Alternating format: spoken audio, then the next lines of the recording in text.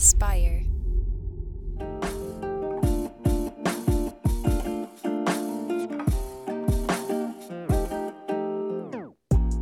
Welcome back to the Kidney Stone Diet Podcast, a show about reducing your kidney stone risk and living your best life. I'm your host and fellow student, Jeff Saris. And I'm Jill Harris, your kidney stone prevention nurse in the house.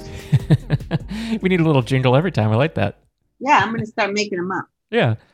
So we are playing Pam's Message today. This is the third time we're trying this episode. Rebooted everything, so we should, fingers crossed, be good. And let's see when I hit play here. Hey, Jill. Hey, Jeff. This is Pam from the Facebook group.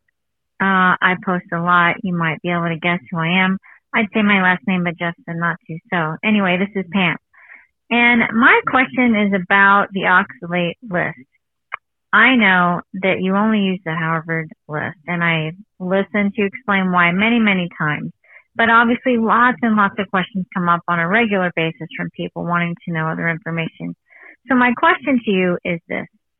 For example, I just checked now to make sure I'm not misspeaking. Coconut is not on the Harvard oxalate list. And yet, lots of people in the group drink coconut milk, eat coconut chips, and I've seen you comment before that coconut's fine, coconut is low. So apparently there's a study out there somewhere, I'm guessing, that said coconut's low, and you trust that information. So my question is, why can't that be added to your list? Instead of having it just be the Harvard list, have it be just a list and have Harvard next to the entries that were tested by Harvard, and have, Jill's stamp of approval next to the ones that weren't, but that you still believe are trustworthy, right? Quinoa comes up a lot. Quinoa was actually high. Oh, you say it's high. Everyone says it's high. So obviously there's been studies done on quinoa and people think it's high. So why not have quinoa on there on the not safe list, and just notate that it wasn't from Harvard, right? Macadamia nuts, that's a big one for me. I eat macadamia nuts almost every day, honestly, and they're not on the list, but I found studies on my own that said they were low, actually lower than a lot of the nuts that are even on the safe list, so I eat macadamia nuts. I'm just wondering, in an effort to help people more, why don't you take some of this information from other sources and include it so that it's readily available for people, is what I'd like to know. Another example is things like probiotics. There's another doctor I had asked you about recently to see if he was, legitimate or a quack, and you're like, no, he's a legit guy. So I've been reading about some of his stuff, and he talks about probiotics being helpful in degrading oxalate. And people ask about that a lot, and the answer is always, I don't really know, they're probably safe, blah, blah, blah. Why not include research from other people? Why only Harvard, if there are, in fact, other legitimate people out there looking into this stuff? That was a long question, and I apologize, and you're going to make fun of me, and that's what I look forward to. I hope this makes it on the show. I'll talk to you soon. Bye. Friggin' Pam. She knows. Okay, Pam. So I like Pam extra because she always asks interesting questions. So I hear what she's saying. My job, and it makes perfect sense what she's saying. My job is to keep things as easy as possible for people. So first of all, I'm not going to speak about pills as far as probiotics are good or bad. I personally believe there's been a lot of studies that say probiotics, they're kind of out if they're really that helpful. Prebiotics, on the other hand, are in right now. So there's conflicting studies on a lot of things.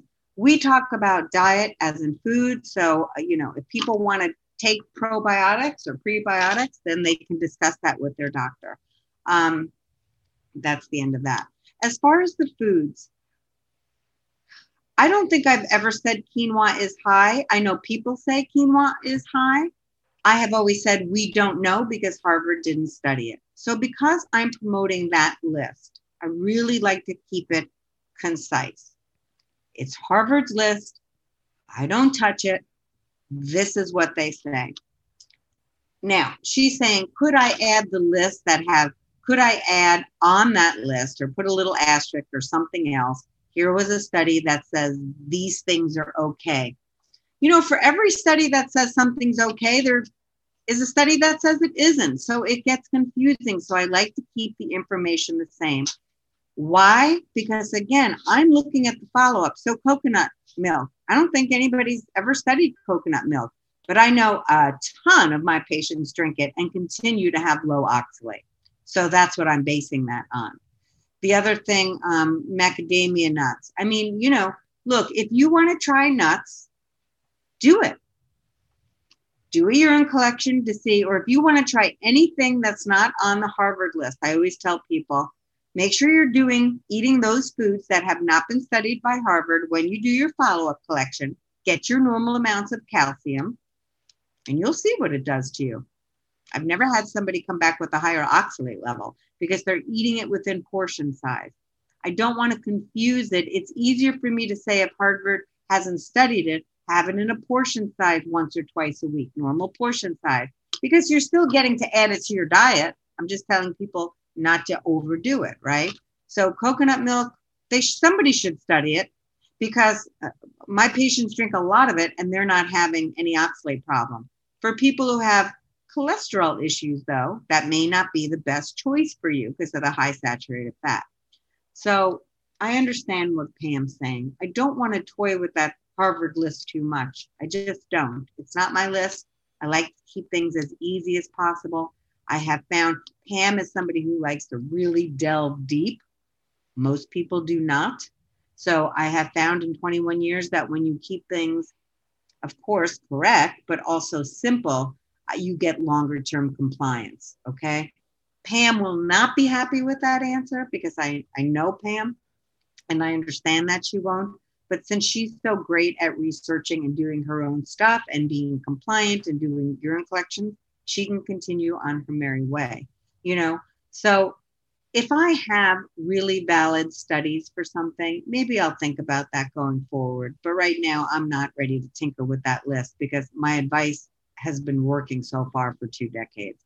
Now, I invite her to write me in an email and challenge me on that. But I mean that. So she can say, listen, I'm not, I can be persuaded is what I'm saying. But for now, I'd really like to leave that list as it is. The oxalate portion of this is so simple and so overdone as it is. I just rather do it that way. Yeah, for sure. Yeah. And I could, maybe I'm being like really inflexible here. Like I said, I'm open, people. Well, yeah, you've trusted it, though, for over 20 years. So it makes sense because this is from the follow-ups, like you said, and all of the experience with thousands of patients. Like, for a fact that those are the concrete sort of answers to the questions for those specific foods. Yeah, and what people come to me with, they're so confused as it is by oxalates. So I have just learned to really streamline this as much as possible, right? So that's why I don't tinker with their list or add things. On Dr. Koh's list, we did do a couple things on the original article, How to Eat a Low Oxalate Diet, on his website at kidneystone.uchicago.edu. And he and I authored an article over there. And we did make some changes to a couple foods that have, and maybe we'll do it in the future. I'm out on it right now, though. Yeah. Yeah. For now. Yeah. It's sort of don't fix what ain't broken kind of thing for right now. Yeah. But there is, like she's very right on point. There is so much other information out there. It's just, right now the focus is on the single source of the single source of information regarding oxalate. And like you said, it's one part of a much larger picture for the kidney stone diet itself. Yes. The more I am changing things about oxalate or discussing oxalate, I like to calm people down, give them the basic rules about it. And from there, they find themselves, oh, I get that. And then they can also tackle the other things that are so extremely important, like the salt and the sugar part, and overeating meat protein and not getting enough fluids and getting some calcium because they haven't their whole adult life, So those are the things I'm much more focused on. Again, I understand what Pam's saying and it makes perfect sense. And Pam is another level, which I really appreciate about her. That's a wonderful thing that she really takes what she learns and then just brings it she hones down into it. most people are not like that, and they really just want some basic information so they can start their journey, and then maybe later on. So I challenge her to challenge me. If she'd like to do that, I'm open to it. Yeah, for sure. Yeah, because this is the framework of the kidney stone diet and how you've experienced it. But I mean, who knows? Maybe there is actually room for like an advanced framework for people who are really like already super health conscious, very dialed in on like fine detail. Like maybe down the line, that is something that would be part of the platform. 100%. That's why I'm saying I think it's a brilliant question. I'm thrilled that she asked it. I'm open to it. I'm not doing anything right now, but I'm open to it. For sure. I understand what she's saying. It makes perfect sense. Yeah, for sure. And it's all about the results. Yeah, whatever gets the best results, that's the path that you're going to take. So, exactly. Yeah, thanks so much, Pam, for the question. And for anyone else with a question, it's 773-789-8763 is the phone number where you can leave a question for Jill to answer in a future episode. And if you're watching on YouTube, we'd love a thumbs up and subscribe and hit that little bell to be notified when the next episode comes out. We drop a new episode every Tuesday. We're also everywhere, Apple Podcasts, Spotify, anywhere that you listen to podcasts. And then you have the website, kidneystonediet.com, where there's the free weekly newsletter, the free recipes, all the blog posts, all the content. And then we also have the kidney stone prevention course, the kidney stone diet meal plans, so much information out there, and all the different resources like the oxalate list, like the protein calculator, all of these things where we've done our best to make kidneystonediet.com the central hub where you can find everything that you need, whether you want to go a completely self-directed route or if you want to work with Jill through the course and through group calls and everything. But everything's there at kidneystonediet.com. So yeah. I think that's a good place to wrap for this week. Thanks so much. Pam. Yeah, thanks for your call. And we will check in with everyone next week. See ya.